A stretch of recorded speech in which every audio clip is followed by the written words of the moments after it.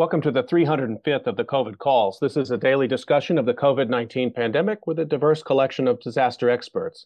My name is Scott Gabriel Knowles. I'm a historian of disasters at the Korea Advanced Institute of Science and Technology. I'm coming to you live from Daejeon, South Korea. Today on COVID Calls, I'm joined by Hae-young Jang, disability justice advocate and member of the South Korean National Assembly.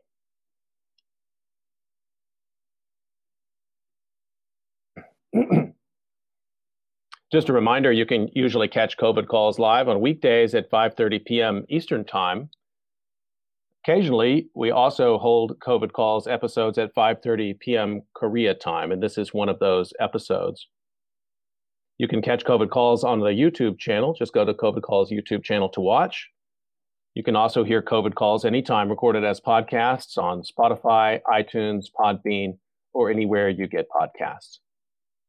You can also keep up with COVID Calls via Twitter using the handle @USOFDisaster or @COVID Calls. Please do help spread the word and send suggestions for future guests and future topics. Please feel free also to suggest yourself as a future guest. As of today, July 7th, 2021, there are 3,991,455 deaths from COVID-19 globally. That's according to the Johns Hopkins University Coronavirus Resource Center. South Korea is reporting 162,000 cases of COVID-19, and at this point, 2,032 deaths.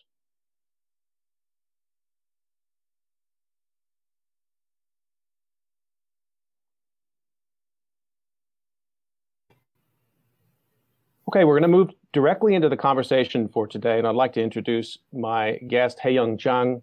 Hae-young Jang serves currently as a National Assembly member of the 21st Parliament in South Korea. She's a member of the Justice Party and serves as chairman of policy for the party. She's active in parliamentary politics, especially working as a chief author of several pieces of legislation, including an anti-discrimination law, deinstitutionalization support law, and a law for protection of the rights of people with disabilities. Before working as an elected official in the Justice Party, Jang directed a documentary film titled Grown Up in English in 2018 to show her younger sister's life in the local community after leaving a residential facility for people with disabilities. She has also been running her own YouTube channel, Serious Sister, to explore disability rights, minority issues, and feminism. Her activities have been acknowledged by numerous awards, such as the Korean Human Rights Award for People with Disabilities, the YWCA Korean Female Leader Award, Young Leader Award, and recently, she's been listed as one of the Time 100 for 2021, the only Korean among the nominees for that honor, and I'm sure we will talk about that. I just want to take also a moment here before we jump into the conversation to acknowledge our translator for today, Hyuna Kyum. Hyuna is a master's student in the Graduate School of Science and Technology Policy at KAIST, where she's studying the environmental impacts of the COVID-19 pandemic. I'm going to ask questions today in English, and Hyuna will translate to Korean when necessary, although our guest, I think, may also be understanding English and perhaps answering in Korean, sometimes in Korean and English. Hyuna is here to translate Hae-young Jang's answers back into English so that we can facilitate a discussion that both Korean and English-speaking audiences can appreciate. So thank you in advance for that. Hyuna and Hae-young Jang, thank you so much for making time to join me on COVID Calls today. 네, 저야말로 이렇게 중요하고 흥미로운 또 가장 시의적절한 이야기 자리에 이야기할 수 있는 기회를 주셔가지고 진심으로 감사합니다. Thank you so much for having me here. This is such an opportune moment to talk about this issue, and I'm really glad to have discussion today. I'd like to start the way I usually do, which is just to find out where you're calling from and what the pandemic situation is there. 네, 여기는 네. 의원님, 제가 한번 한국어로 통역을 진행하고 네네네. 그다음에 한국인 시청자분들을 위해 한국어로 질문을 되풀이한 뒤에 하겠습니다. 감사합니다. 알겠습니다. 네, 그 모든 코비드 콜을 시작할 때마다 게스트분들께 여쭤보는 질문인데요. 의원님께서 지금 어디서 접속을 하고 계신지, 그리고 또 그곳의 코로나 상황은 어떤지 간단히 소개해 주시면 감사하겠습니다. 네, 지금 접속하고 있는 이곳은 제가 일하고 있는 매일매일 일하는 저희 의원실입니다. 상당히 네, 좀 지저분하지 않은 곳만 좀 골라서 보여드렸고요. 안타깝게도 한국의 이 코로나 바이러스 감염자 상황은 지금 급격히 좀 심각해져 있는 상태입니다.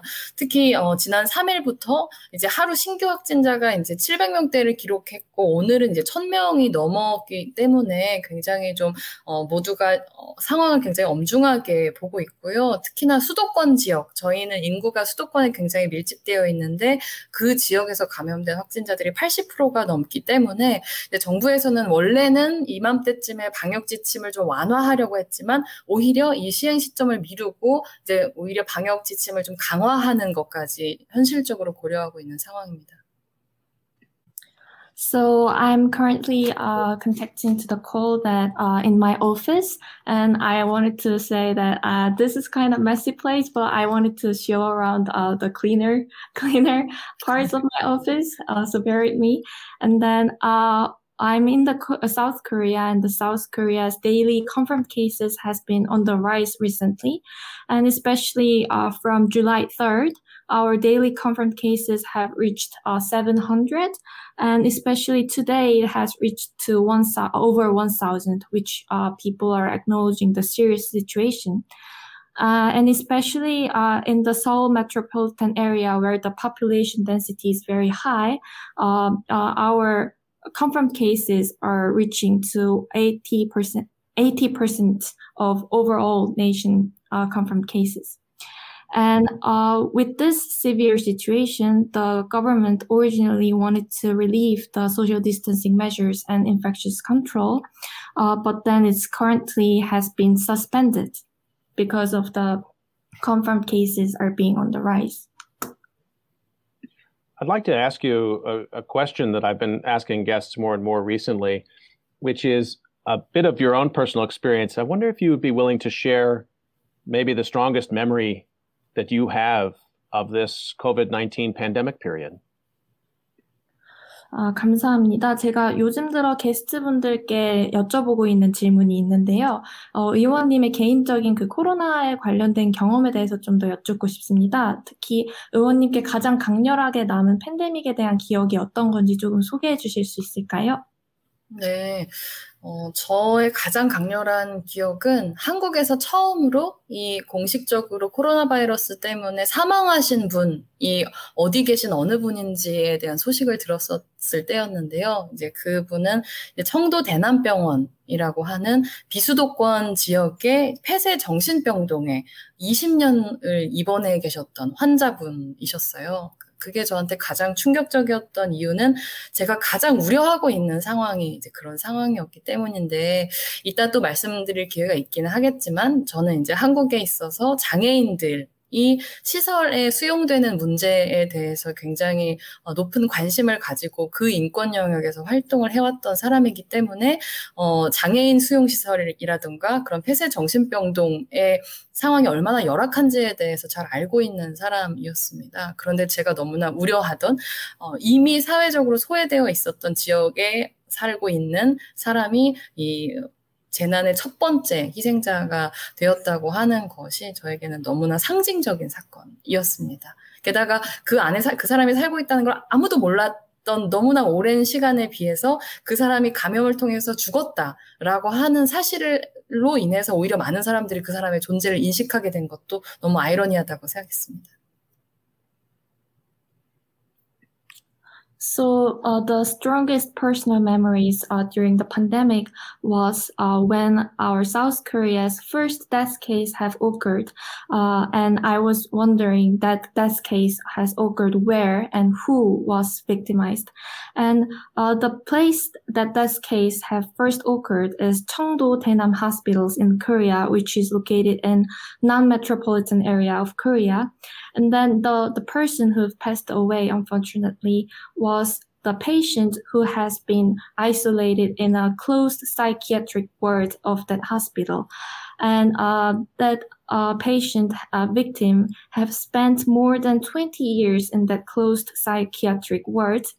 And with that, as I will discuss later, since my interest revolves mostly around the institutionalization issue of the people with disabilities and also the closed psychiatric ward.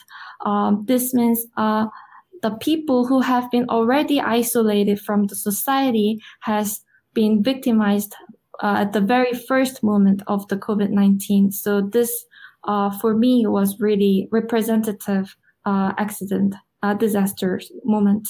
And also I want to point out that the temporal scale contrast between the long period of time that patients have spent over 20 years, and then it was so sudden and so temporal that people got to know that even the existence of the life of the people inside the closed psychiatric ward. So that's really ironic to me.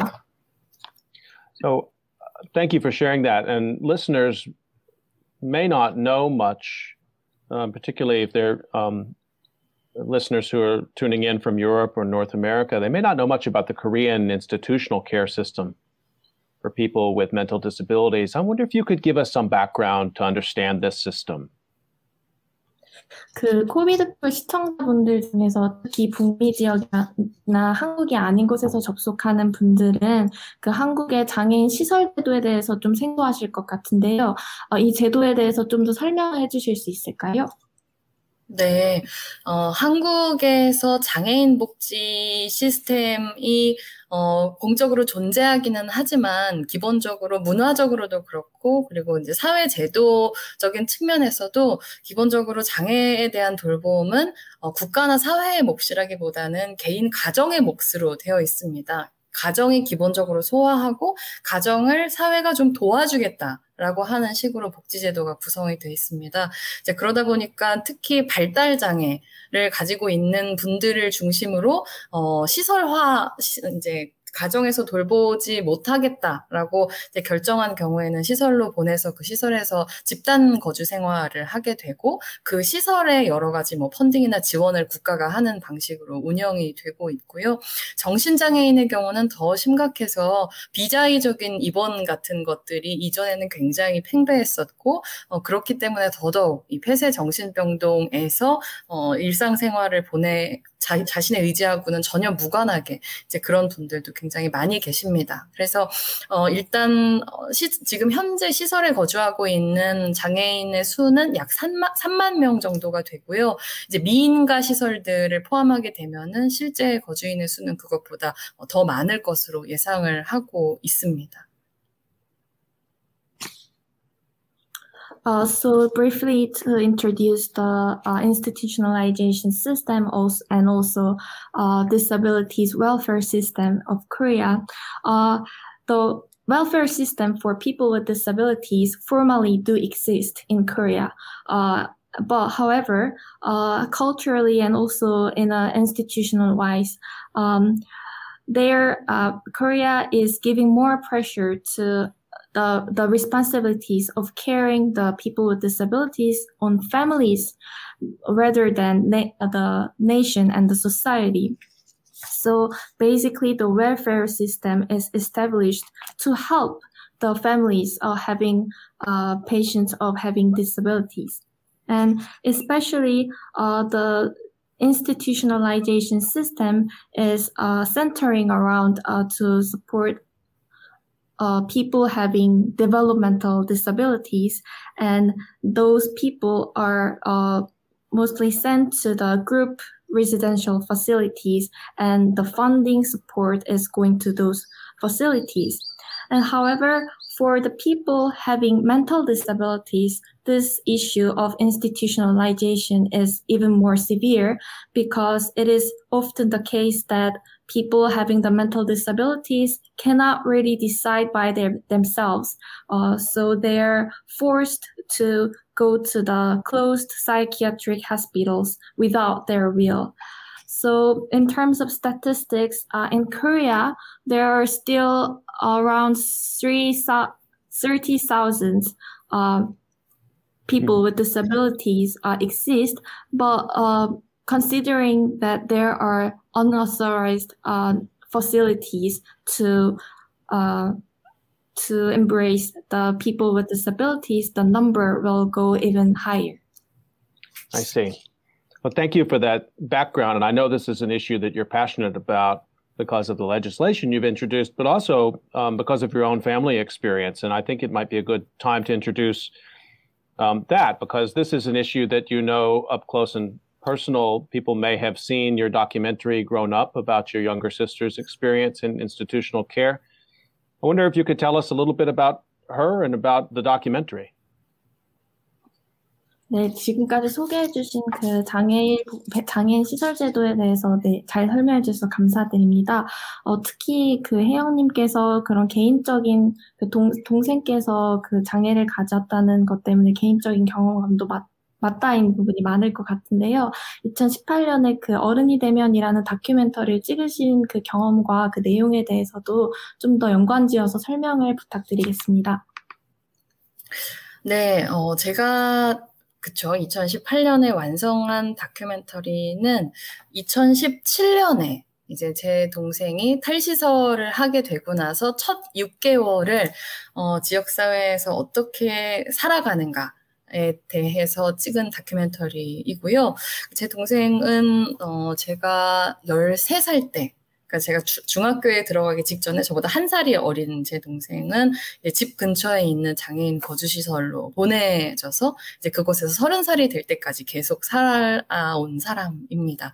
그 결정은 이제 온전히 저희 가족, 주로 부모님의 결정이었고, 제 동생이 갑자기 그런 이제 장애인 시설이라고 하는 낯선 환경으로 보내지는 데 있어서 제 동생의 의사는 전혀 존중되지 않았어요. 왜냐하면 상황에 대해서 인식할 능력이 없다라고 저희 부모님은, 그리고 저희 가족은 그때 동생에 대해서 판단했었고, 이제 그랬기 때문에 그 결정은 매우 동생의 의지와는 무관하게 이루어진 것이었습니다.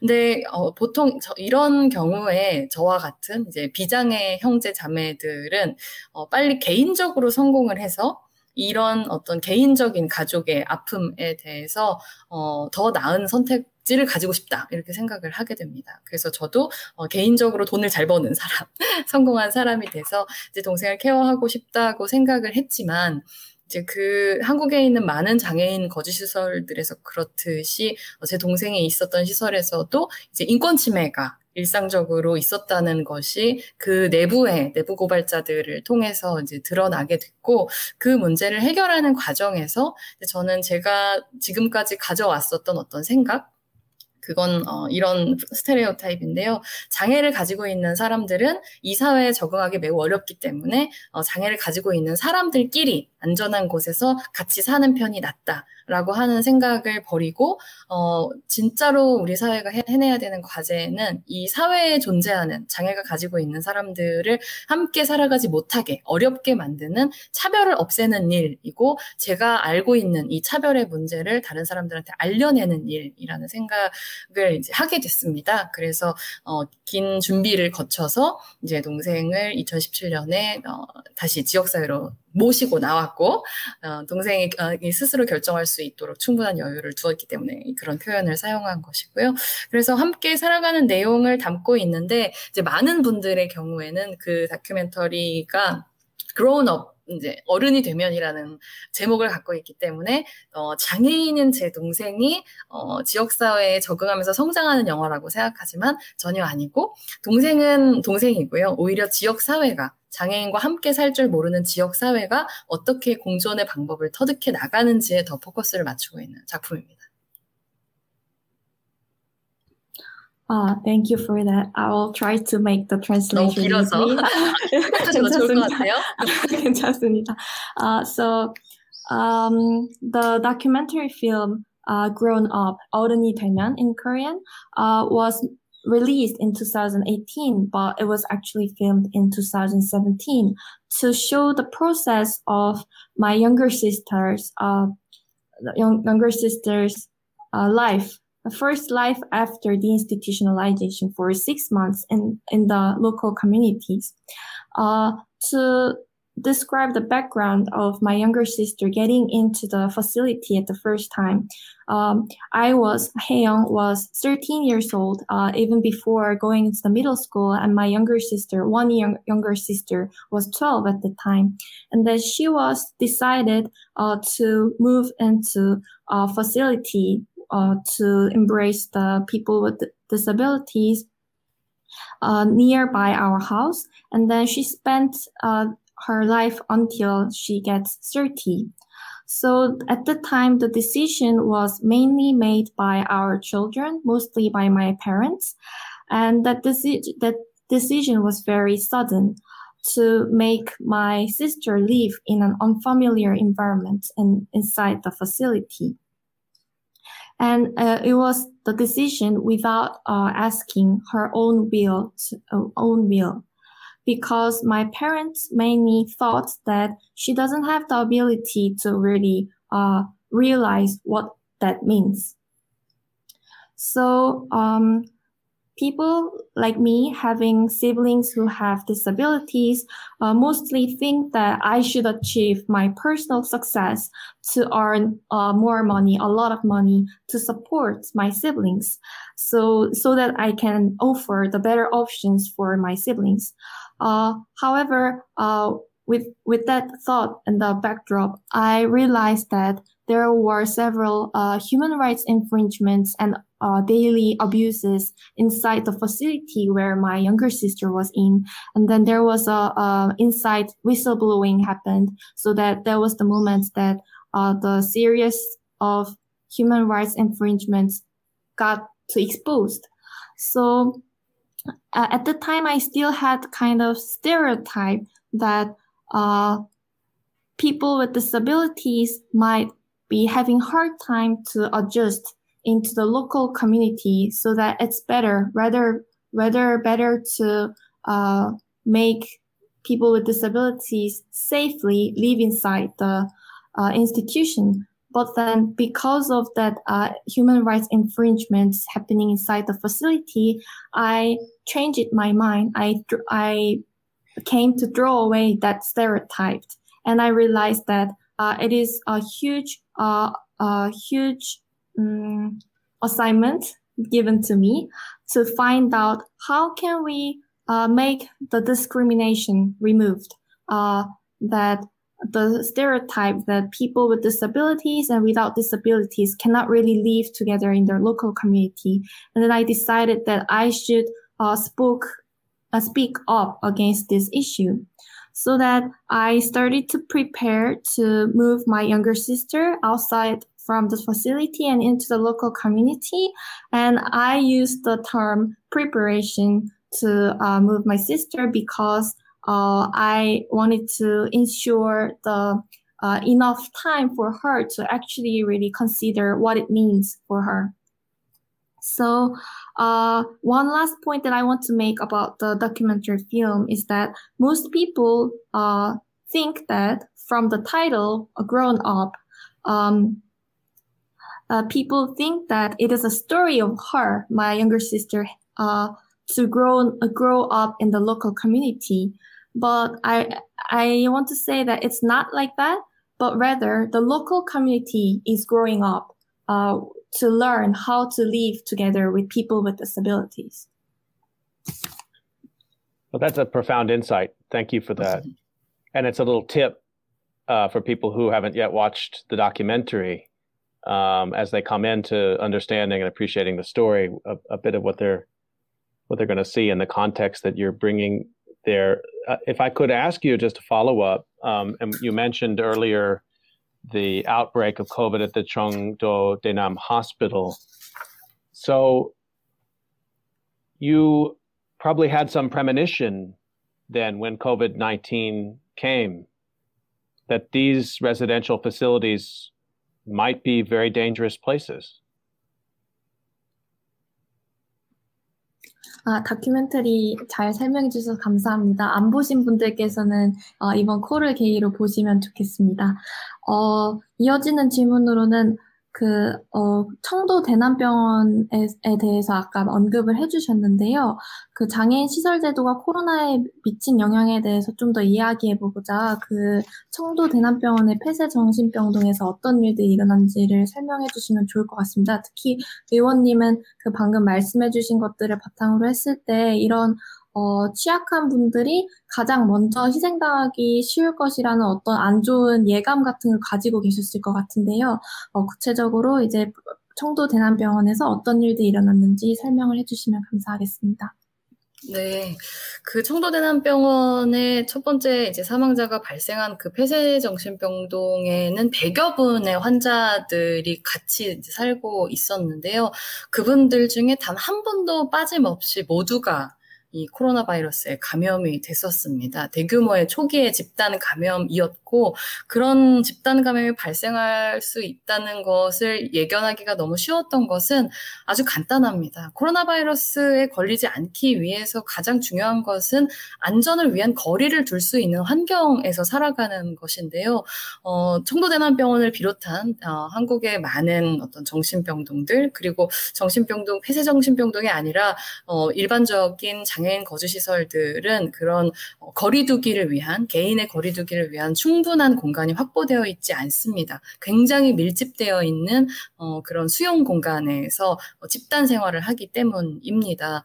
게다가 그러한 환경에서 돌봄 노동을 제공하는 많은 분들 또한 상당히 열악한 환경에서 그런 돌봄을 제공하기 때문에 이런 여러 이제 감염병들이 발생한 상황에서 충분한 어떤 의학적인 혹은 방역 조치가 일어날 수 있을 거라는 예측을 하기는 매우 어려웠다고 할 수 있습니다. 게다가 그분들이 의사소통이 어렵다라고 하는 또 선입견도 존재하기 때문에 그 안에 감염을 파악해내는 일도 굉장히 쉽지 않은 상황이었을 거라고 생각합니다.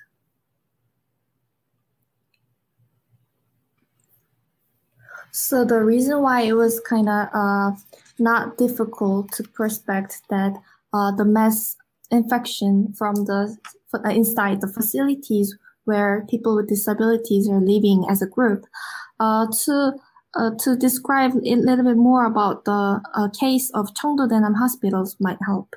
At the time, there were more than 100 patients living inside the hospital, and then there was no single exception of the infection case. And then the reason why they were really vulnerable compared to other conditions was that the basic safety against the coronavirus infection is to ensure the distancing. However, not only the closed psychiatric wards like Cheongdo Daenam Hospital, but also a lot of other facilities to embrace people with disabilities are environments where space cannot be really insured. This means that people are living really dense in a dense environment. And also on top of that, what is worse is people who are giving care, the caregivers, are also vulnerable to that kind of condition. So this leads to inferior condition to get proper medical support or infectious control inside the facilities. And another point is that people often have the prejudice that it might be really hard to communicate with people having disabilities. So it's even worse to actually figure out how is the condition of the infection going on inside the facilities. I just want to follow up on that, knowing that your sister did not go through the pandemic period in a facility, in an institution, but she still went through the pandemic. And so maybe you could tell us a little bit more about the disability that she lives with and what it's been like for her to cope with the pandemic. 굉장히 좋은 지점들 지적해 주셔서 감사합니다. 방금 설명해 주신 걸 바탕으로 생각해 보니 이제 혜영님의 동생이 코로나 상황에서 어떻게 지내셨는지 좀 더 여쭙고 싶어졌는데요. 동생분은 이제 이전에는 시설에 계셨지만 코로나 동안에는 이제 시설에서 생활을 하시지 않으셨다는 거를 이제 생각해 보면은 동생분이 그 코로나 상황에서 장애를 가지고 어떻게 살아가고 계신지를 조금 말씀해 주시면 감사하겠습니다. 네, 코로나 바이러스가 이제 전염되기 시작하고 나서 제 동생은 모처럼 만들어 놓았었던, 그러니까 2017년이었으니까 거의 3년간 만들었던 생활의 패턴이 전부 무너지는 경험을 했다고 말씀드릴 수 있을 것 같습니다. 왜냐하면 지역사회의 감염이 이제 시작이 되면서 이제 대한민국 정부가 내린 이제 방침이라고 하는 것이 그런 장애인에 대한 공적 돌봄 체계를 전부 셧다운하는 일이었거든요. 학교들이 문을 닫았고 복지관이 문을 닫았고 게다가 그 복지관의 지원으로 이루어지고 있는 많은 프로그램들이 다 중단되었습니다. 근데 발달장애에 대해서 어느 정도 알고 계신 분들께서는 그런 일상생활의 패턴이라고 하는 것을 구성하기 위해서 얼마나 많은 노력과 자원과 시간이 들어가는지 잘 알고 계실 텐데 그 모든 사실 마지막까지 포기되지 말았어야 하는 이런 이제 패턴을 지켜주는 일들이 이제 한국에서의 코로나 대응에서는 좀 제일 처음 포기되었었던 부분에 대해서는 굉장히 유감스럽게 생각을 하고 그래서 제 동생은 그야말로 1년 동안 거의 집에만 있어야 하는 그런 환경, 아주 가까운 집 앞에 있는 가게들을 왔다 갔다 하는 것 이외에는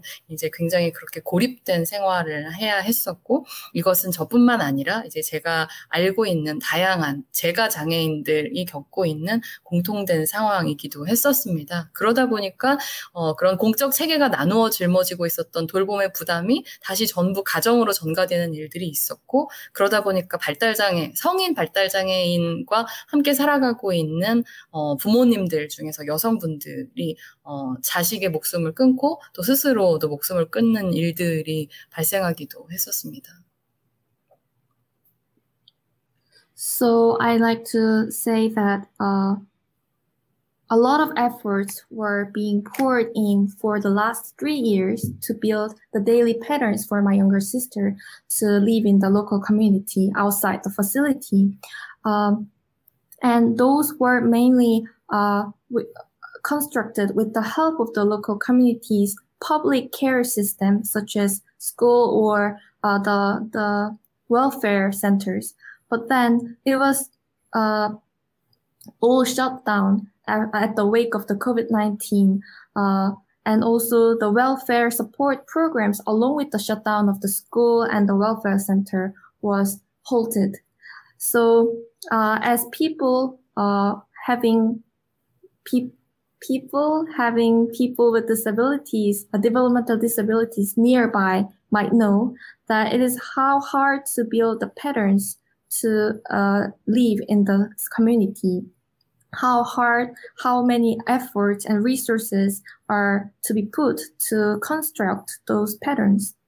So I think that to secure the pattern building practices should have remained until the end, but then I realized that it was begin to collapse at the very first moment. So my younger sister came to stay inside the home nearly all the time for more than 1 year, just really close nearby her house. So, and this is not just the story of my younger sister, but also people with disabilities not living inside the facility, but in their home. So this means that the burdens or responsibilities of caregiving given by local community and nation, which were very dispersed around, were again shifted toward to only the families, inside the families. So the public's responsibility came to shift inside the family only.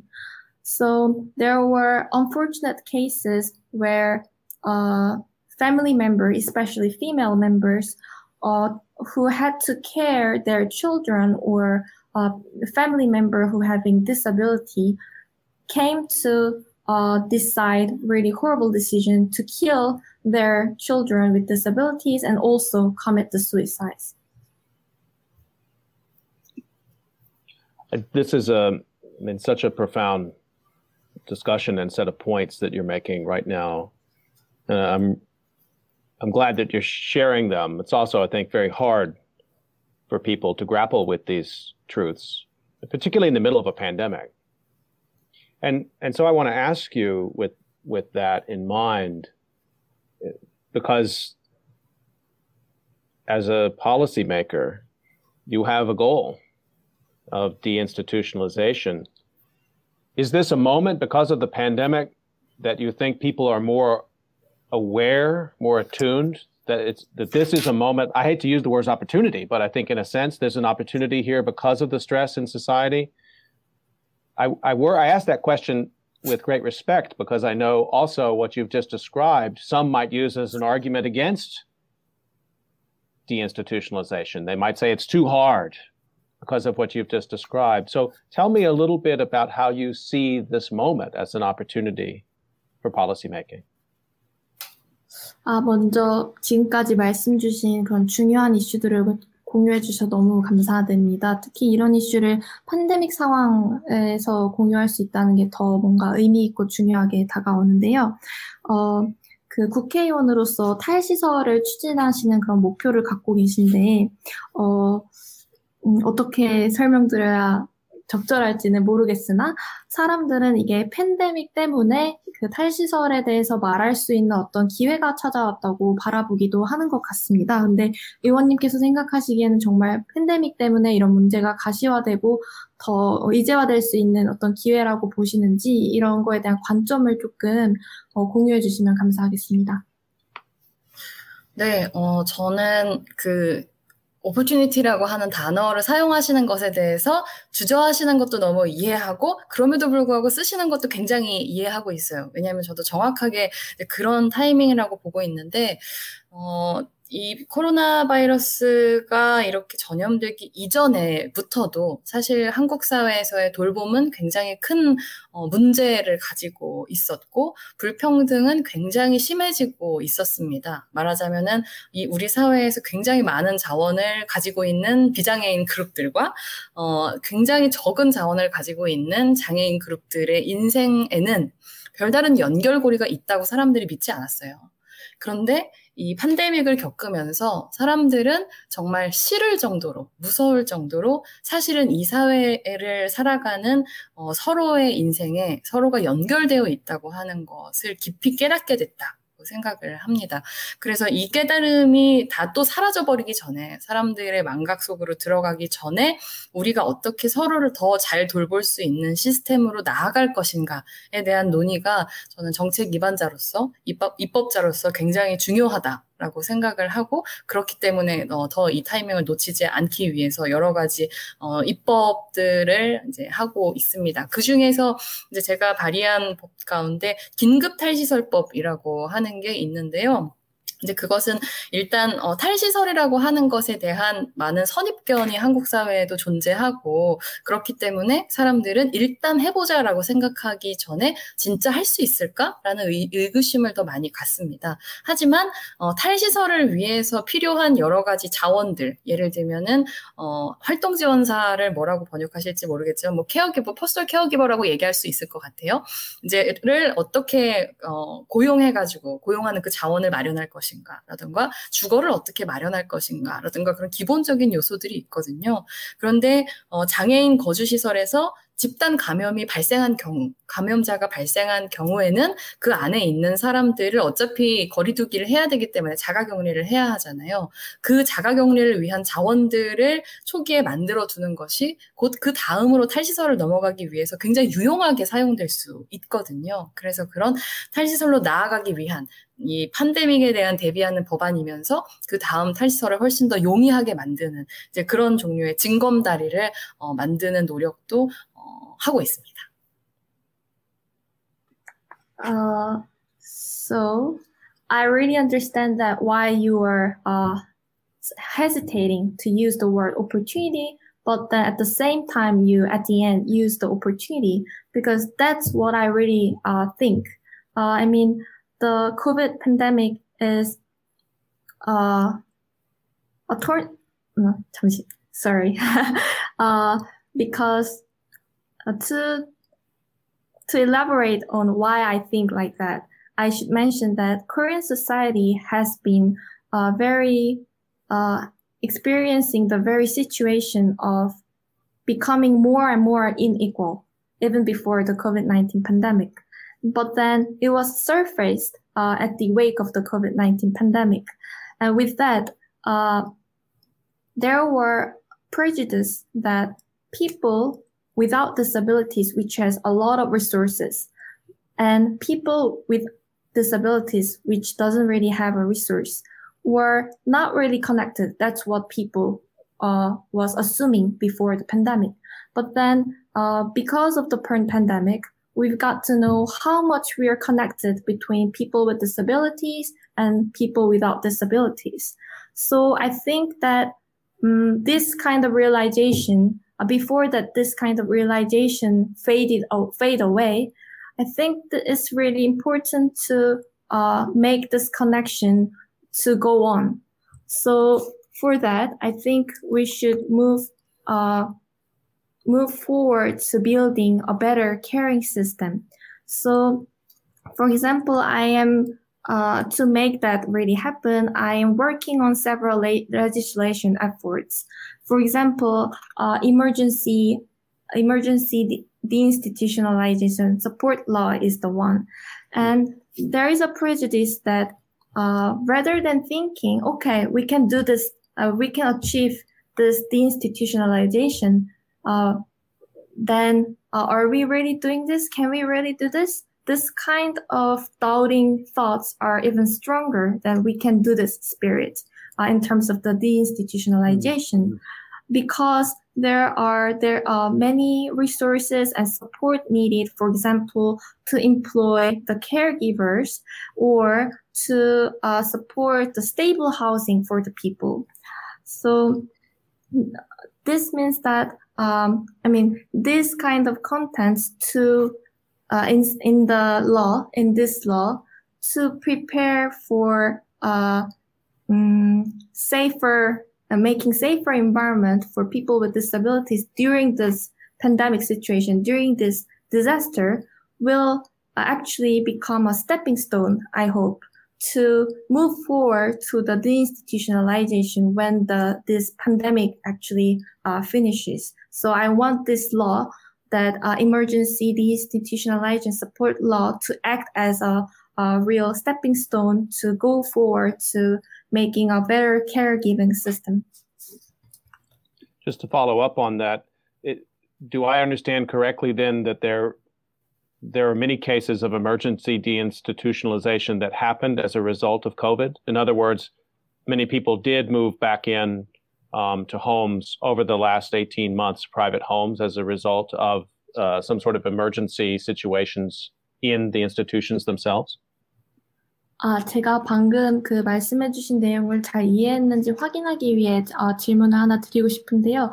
그러면 그 긴급 탈시설법, 탈시설 지원법의 내용에서 미루어 보았을 때, 그러니까 팬데믹으로 인해서 더 많은 그 장애인 분들이 시설에 있다가 그 집으로, 지역사회로 더 많이, 그러니까 긴급하게 많이 나왔다는 걸 뜻하기도 하나요? 그렇다고 하기보다 탈시설을 위해서 필요한 기본적인 지원을 국가가 마련하는 것을 지금까지 굉장히 인색했거든요. 그런 예산을 만들 수 없다, 주거를 지원할 수 없다, 사람을 지원할 수 없다, 예산을 만들 수 없다, 이런 식으로 굉장히 방어적으로 해왔는데, 실제로 장애인 거주시설들에서 집단 감염이 계속 일어났거든요. 그런데 이제 그런 일어난 시설 안에서 제대로 된 방역 조치가 추후에 일어나지 않았어요. 그래서 그게 굉장히 이제 언론을 중심으로 이제 저도 함께 문제 제기를 했었고, 이제 그 문제를 해결하기 위해서 긴급하게 국가가 어떤 이제 시설 안에서 감염이 발생하면 이제 그 사람 때문에 자가격리를 다들 해야 되잖아요. 그럼 그 자가격리를 위한 공간을 만들기 위해서 지원을 해야 되는 거죠. 그러니까 국가가 지금까지 한 번도 해본 적 없는 지원을 이 긴급 탈시설, 이 집단 감염으로 인한 방역 조치를 계기로 할 수 있도록 만들어 놓는 거죠. 그러면 그렇게 만들어 놓은 자원을 토대로 아예 이 사람들이 다시 시설로 돌아가지 않고 지역사회에 그냥 탈시설을 하겠다라고 갈 수 있는 중간 스텝을 마련한 거라고 하시면 좋을 것 같아요.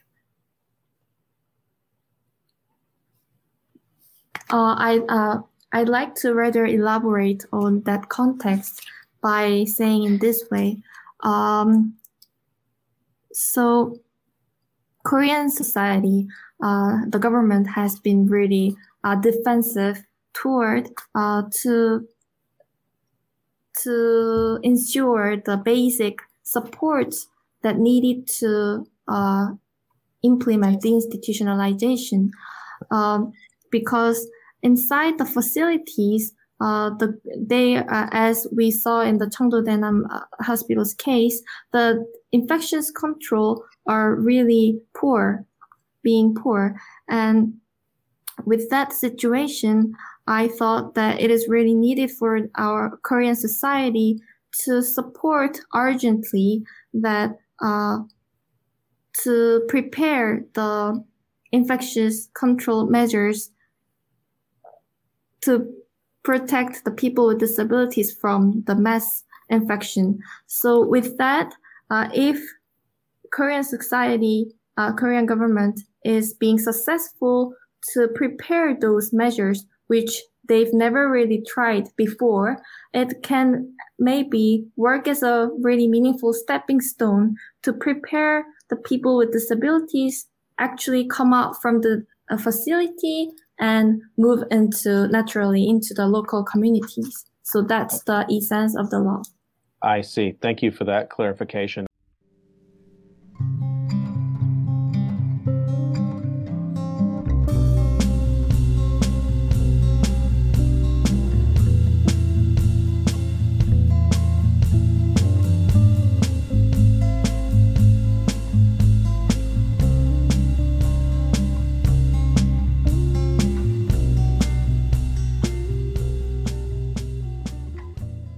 I just want to remind listeners that you're listening to COVID Calls, and it's a very special COVID Calls today. My guest is Hae-young Jang, a member of the Justice Party, representative in the South Korean National Assembly, and this is the first live translated COVID call that we have done, and so I just want to remind everybody that you're listening to COVID Calls.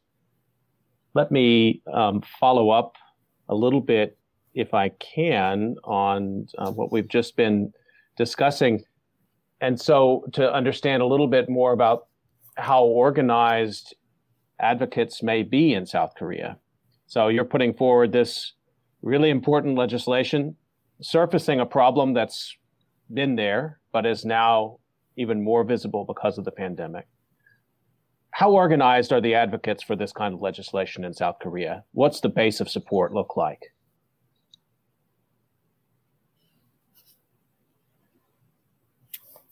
Sorry, Professor, could you repeat your question a little bit? I'm not really sure how to translate the advocate with the context. Thank you. How strong is the base of activism in support for this legislation?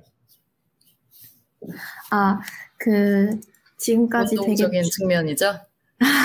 네, 지금까지 되게 중요한 어떤 입법을 관한 활동에 대해서 잘 설명을 해주셨는데요. 이러한 탈시설 지원, 긴급 탈시설 지원법이라든지 이런 장애 정의를 위한 것들에 대해서 한국 사회가 기본적으로 얼마나 잘 옹호를 하는지, 그러니까 얼마나 그런 거에 사람들이 활동을 지지를 하는지에 대해서 좀 여쭙고 싶다고 하십니다. 네, 이런 한국에서 장애인권 영역에서의 진일보는 전적으로 저는 80% 이상이 다 당사자 운동, 정말 액티비즘, 당사자 액티비즘으로 인해서 촉발된 것이다라고 얘기해도 무방하다고 생각을 해요. 그래서 한국에는 굉장히 잘 단련된 어떤 그런 장애인 인권 단체들이 있고, 그리고 이 인권 단체들은 굉장히 조직적이고 또 법률적인 부분까지도 적절한 지원을 받아가면서 중요한 장애 인권의 이슈들, 의제들을 이제 제기하고 그것들을 정부에 요구해 왔었습니다. 그래서 이 탈시설에 관련된 이슈, 그리고 지금의 어떤 정부가 과거부터 오랫동안 가져왔었던 행정 중심적인 지원을 떠나서 개인별 맞춤형 이제 복지 시스템을 장애인 복지에 도입할 것을 강력하게 요구를 해왔고요. 그래서 저 또한 굉장히 제 동생의 장애와 이것이 저희 가족에게 미친 영향을 사적인 방식으로 오랫동안 이해하고 있었지만 이제 그런 운동적인 변화를 이끌어내는 분들을 만나면서 굉장히 많은 제 스스로의 변화가 일어나기도 했고 그러다 보니까 여기까지 오게 되었다고 말씀드릴 수 있을 것 같아요. So that I would like to point out that in Korea, disability human rights movements are mostly based upon, more than 80%, I would say, are depending upon the people with having disabilities by themselves. So they're really the activists by themselves having the disabilities. And with that, there are many well-trained groups to fight against to achieve the disability rights. They're also getting very well organized and getting many kind of legal support from all around, and very successful to raise the agenda and also require for the government to require the needs for this kind of support. So they were successful in achieving, in emphasizing the need for not just the administrative support from the government, but rather more personally suitable. Different and what should I say? More case-by-case support for having people for having disabilities. So personally, I was at first surfacing this issue, voicing up against this issue, revolving around my personal story with my younger sister. But then after meeting these people really active in the movement area, I have changed a lot, and that's why maybe I reached to until now, why I'm here now. I see. 그 기사를 올려놨는데 얼마나 열심히 이 액티비즘이 움직이고 있는지에 대한 사진을 보실 수 있는 기사거든요. 그러니까 그 코로나 팬데믹 상황에서 집회를 하지 말라고 하니까 줄을 잡아가지고 1m 간격을 유지하면서 서울 시내를 행진할 정도로 굉장히 뜨거운 액티비즘이 존재한다는 걸 꼭 보여드리고 싶습니다. Actually, I've just shared in our chat that I shared an article to show a picture how active the activism now is. That even though it's really prohibited under the COVID-19 situation for having a rally, but then people having the activism, doing the activist movements are maintaining the 1 meter distance and doing the march around. So is it okay if we can share the photo? If we can share the photo, it would be really great, I think. Yeah.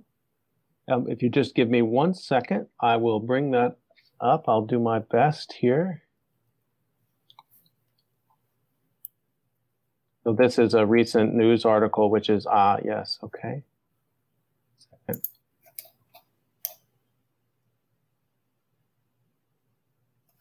작년 이맘때쯤의 기사예요. It's the article maybe last year around this time.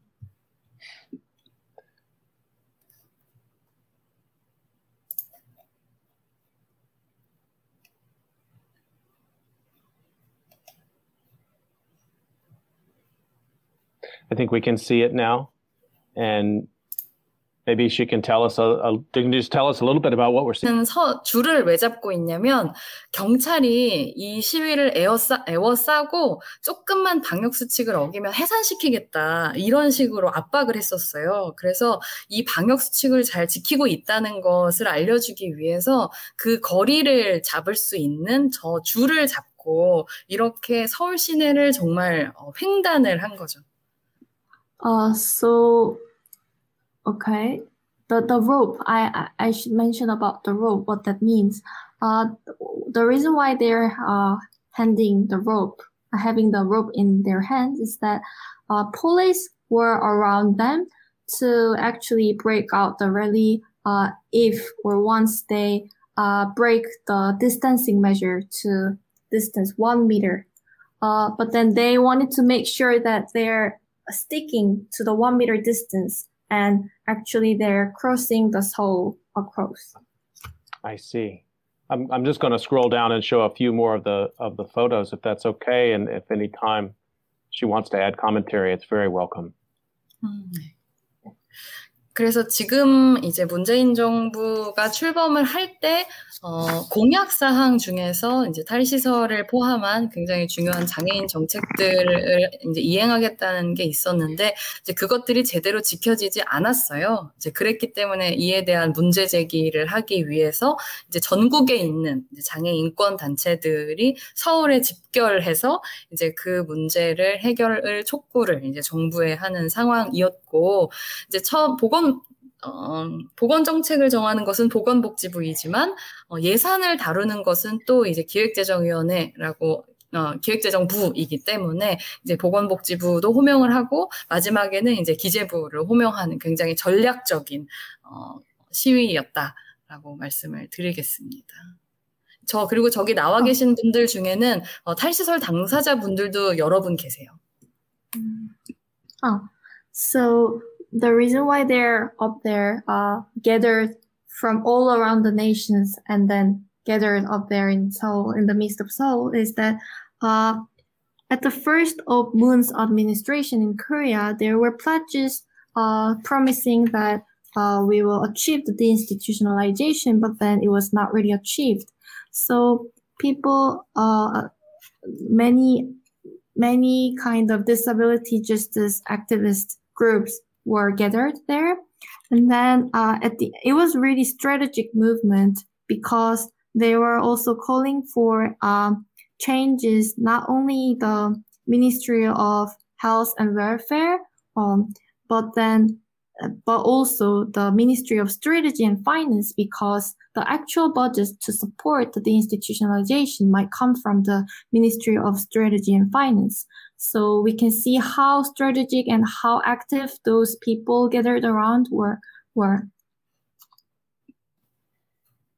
Wow, that is, those are some powerful images, and thank you for sharing those. And I'm not surprised also that a filmmaker such as yourself understands the power of a visual. Sorry, that I just forgot to also mention that in the photo, there were people actually experienced the deinstitutionalization themselves. So the voice is really real. Just want to remind everyone that you're listening to COVID Calls, and my guest today is Hae-young Jung, Justice Party representative in the National Assembly in South Korea. We're almost up on time, but I did want to come back to a couple of issues. One, just asking you about this moment. You've just been named to Times 100. So congratulations again on that. And so the eyes of the world are watching.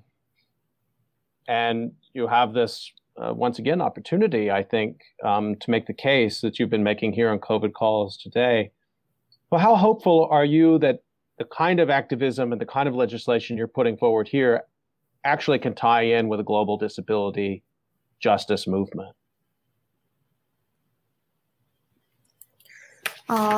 얼마 전에 장혜영 의원님께서는 타임지 선정 가장 영향력 있는 100인에 이제 한국인으로서는 유일하게 선정되기도 하셨는데요. 그만큼 이제 전 세계가 장혜영 의원님의 활동을 주목하고 있다는 것을 알 수 있는 것 같습니다. 오늘 코비드 콜을 계기로도 또 더 많은 분들이 의원님의 활동을 알게 되고 또 중요성을 인식하게 될 것 같은데요. 그런 맥락에서 의원님께서 지금껏 의정 활동을 하고 계시면서 이런 활동들이 어떻게 하면 국제적인 사회의 그 장애인권 운동으로 더 확산되고 더 넓어질 수 있는지, 그것에 대해서 어떻게 생각하시는지 좀 여쭙고 싶습니다.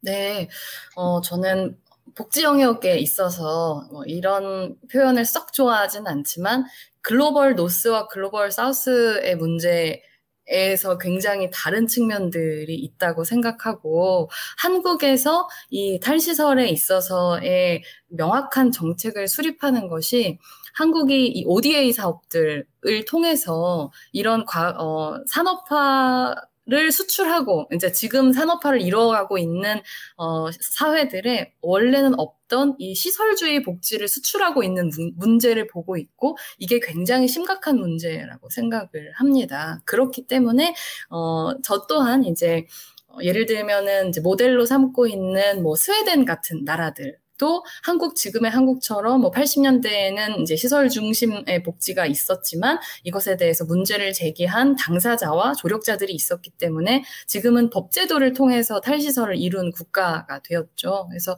그런 선례들이 한국에도 이런 영감이 되는 것처럼 이제 한국에서의 탈시설 을 해내는 경험이 이제 국제적으로 다른 국가들의 어떤 장애인 복지 시스템을 좀 더 인간적으로 만드는 데 분명히 도움이 될 수 있다는 생각이 들고요. 또 이렇게 온라인을 계기로 다양한 대화를 이제 서로 다른 경험을 가지고 있는 사람들하고 나누는 것이 이제 그 어느 때보다도 중요한 일이라는 생각이 듭니다. 어쨌든 우리 과학이 뛰어넘지 못하는 것은 의외로 편견일 수 있다고 생각하기 때문입니다. 그래서 이런 자리를 만들어주시고 그리고 계속 이어나가시는 스캇 선생님 매우 매우 존경을 담아서 감사의 인사를 드립니다. So, I don't really enjoy using the division between global north and global south in the realm of the welfare area, but there are ODA efforts, official direct aid efforts that Korea is currently propelling to export our institutionalization system to other countries. And I'm really doubting this kind of efforts that Korea is currently making. And then, to bring up the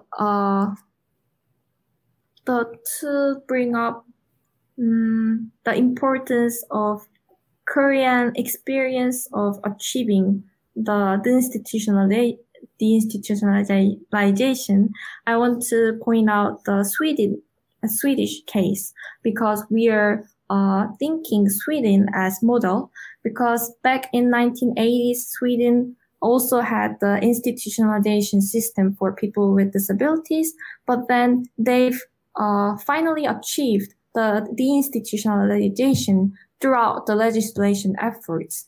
So these kind of precedents really existing in the global society might signal that Korea can actually achieve the deinstitutionalization throughout the legislation efforts and all the efforts altogether. And this will I hope that this effort will make our welfare system in general more humane. And also with the online environments, the untagged communication environments become active during the COVID-19 pandemic, I think we can continue this kind of communication even more active forward. And actually, I think I should ask for more elaboration also out of my personal question to Hae-young, that you just mentioned some point about the science. And when I introduced it today, we will have the episode with you. One of my colleagues in my department of STP was very curious about what's your view toward the role of science or science and technology, if we can imagine the science and technology for achieving the deinstitutionalization. To put short, as a lawmaker by yourself, what is your vision or view that toward the role of science and technology in achieving the deinstitutionalization? So maybe I will translate this my question.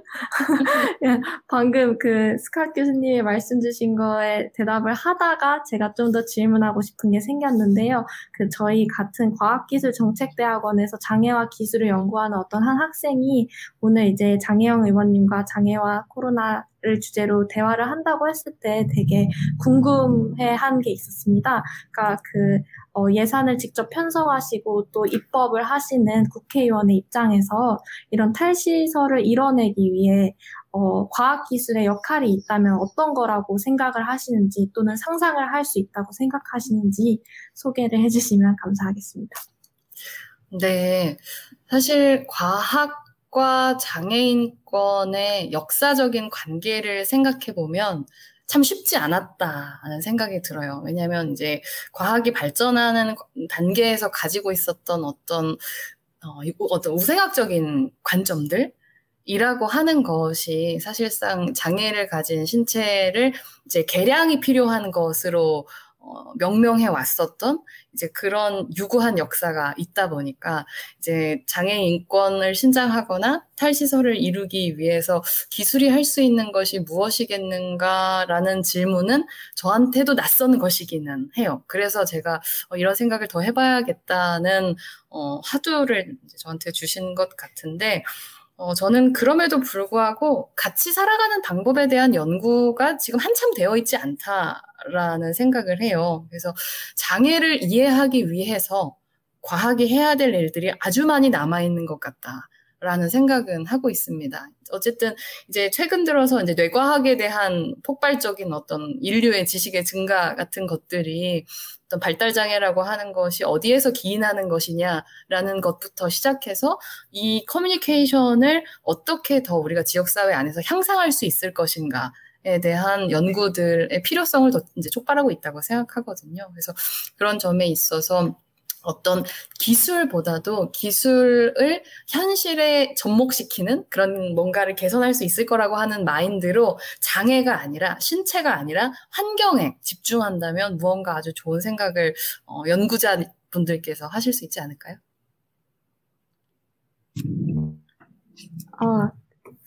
Thank you for that.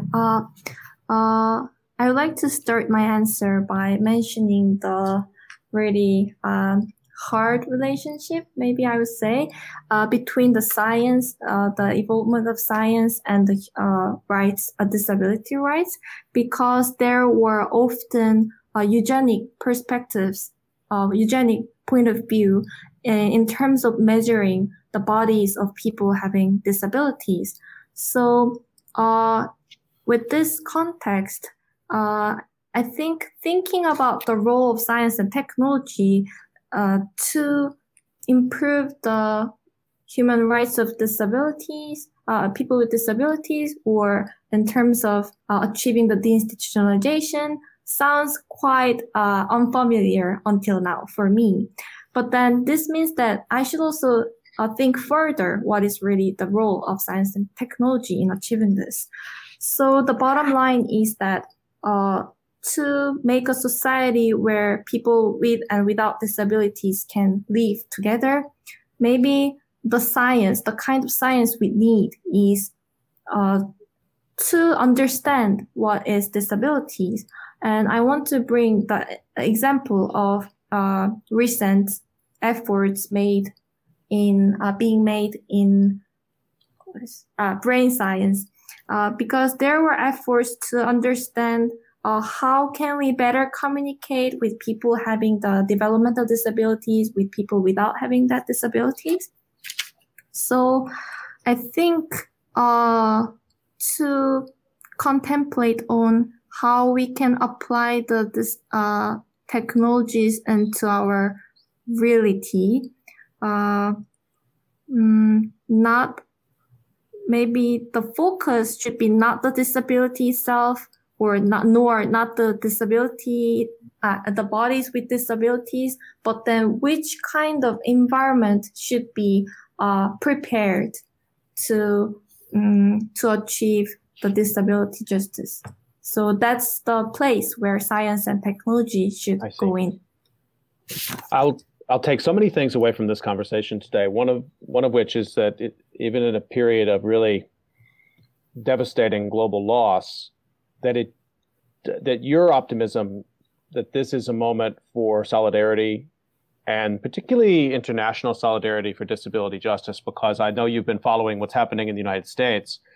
But when the pandemic hit, all of a sudden, all of these institutions which had told people, well, we can't make work accessible for you, or we can't do this and we can't do that, suddenly there was accessibility for everyone.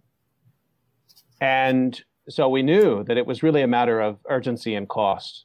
And the disability rights movement in the United States, which is strong and vital, I'm really hopeful, I take away from this hope that your work can connect with work there. And I mean at a really close level, like types of legislation, particular areas of research. I do think this is an important moment for that kind of sharing.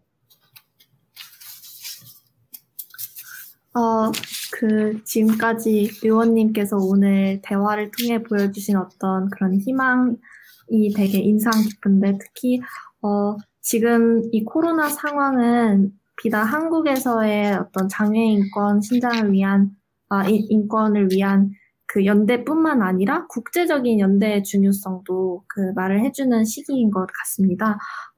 미국에서의 장애 인권 운동에 대해서 또 생각을 해보면은 이런 긴급함과 얼마나 많은 자원들이 들어가는지 이러한 위기 상황에 재난적 상황에 대응하기 위해서 알 수 있는데요. 죄송합니다. 잠깐 제가 마지막 부분을 조금 놓친 것 같은데요. 그 교수님께 그 마지막에 뭐라고 하셨는지 한번 확인차 여쭤보도록 하겠습니다. Scott, sorry that I think I lost what you wanted to say at the very last moment, especially when you were mentioning the U.S. disability movement. So was it like comment or like question? More of a comment. More of a comment and amplifying what Hae-young was giving us, which I think is some measure of optimism that this is a moment where we can change laws. And that sharing of knowledge and solidarity across international boundaries is an important thing. I do want to come to one final quick question, if it's okay with our guest. And so just to close out, because I've been very greedy with your time and have kept you too long, but it's been such a great conversation and such expert translation from Hyuna that we've been able to carry on this conversation. But I really like talking to people who develop multiple skills to accomplish a goal. You're a filmmaker, you're a legislator, you're a social media communicator. You're using lots of tools. So which is harder, making a documentary or making a law? Actually, she's also a good singer-songwriter, I should say. I knew. Well, I'm not going to ask about that. That's for another episode. We'll do that. But I do wonder about thinking about the different skills. Because good activists have lots of tools. 잠깐 그 널즈 교수님께서 그 궁금하셨던 지점을 제가 다시 통역을 해보면, 그 널즈 교수님께서 언제나 그 되게 다양한 스킬셋, 기술들을 갖춘 분들에 대한 이렇게 존경과 그런 관심을 갖고 계시는데요. 네. 그 의원님께서는 그 지금은 국회의원으로서 활동을 하고 계시지만 이전에는 다큐멘터리 영화의 감독도 하셨고 또 그 유튜브 채널도 운영하시면서 컨텐츠도 계속 만들고 계시고 또 노래도 만들고 직접 만들어서 부르시기도 하시고 네, 되게 여러 가지 활동을 할 수 있는 능력을 갖고 계신데 그 중에서 어떤 게 가장 힘이 들거나 뭐 재밌거나 그런지 조금 소개를 해주실 수 있을까요? 네. 다큐멘터리 감독님들이 이걸 보고 계시면은 동의하지 않으실 수도 있지만 저로 개인적인 경험으로서는 다큐멘터리를 만드는 것보다 법을 만드는 게 조금 더 어려운 것 같다는 생각이 드는데요. 이제 그 이유는 협업해야 될 사람의 수가 훨씬 더 많기 때문입니다. 그리고 예술 작업을 통해서, 그러니까 미디어 작업을 통해서 사람들에게 무언가를 전달하는 것은 제가 알고 느끼는 것을 잘 표현하는 것이 제일 중요한 문제인데요. 법을 만드는 것은 저와 다른 생각을 갖고 있는 사람들이 왜 그런 생각을 갖고 있는지를 아는 게 훨씬 중요할 때가 많습니다. 그래서 더 저처럼 사실 파워 내향인인 사람의 입장에서는 법을 만드는 일이 좀 더 어려운 것 같다. 하지만 오히려 법을 만드는 일을 하고 있기 때문에 과거보다 더 이런 정치 과정을 통해서 우리 사회를 좀 더 나은 곳으로 바꾸는 일에 대한 희망은 더 커진 것 같아요. So I should mention that if there are people among the audience, if there are documentary filmmakers, they might really not agree. But I think that lawmaking is slightly harder than directing a documentary film, because there are a way more number of people to cooperate with in terms of lawmaking, because making a documentary film is art.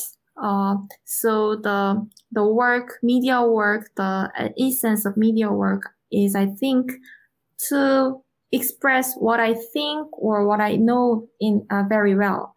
But then in terms of what lawmaking is really important to understand why people having different thoughts are having different thoughts, why they think in that way. So understanding the difference between people is really important. So as a person having really power introverted, like super introverted personal characteristics as I am, I think it is a little bit harder to make a law. But then I surely think that this kind of political process of lawmaking is sorry, I think I lost. 제가 이걸 경험하게 됐기 때문에 경험하기 전보다 훨씬 더 희망적이라고 생각해요. Yeah, that was really important note to make. I didn't want to lose that. So after experience this lawmaking process, like being in a political area, I think I become more hopeful toward making actual changes in the society.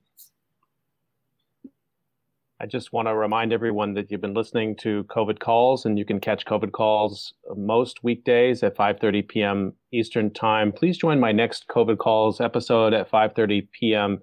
Eastern Time, July 7th. That is 6:30 a.m. July 8th in Korea time, when I'll be talking with Sharon Weinberger, United States national security expert and author of the book Imaginary Weapons. I'll be talking with Sharon about technology, national security, COVID-19.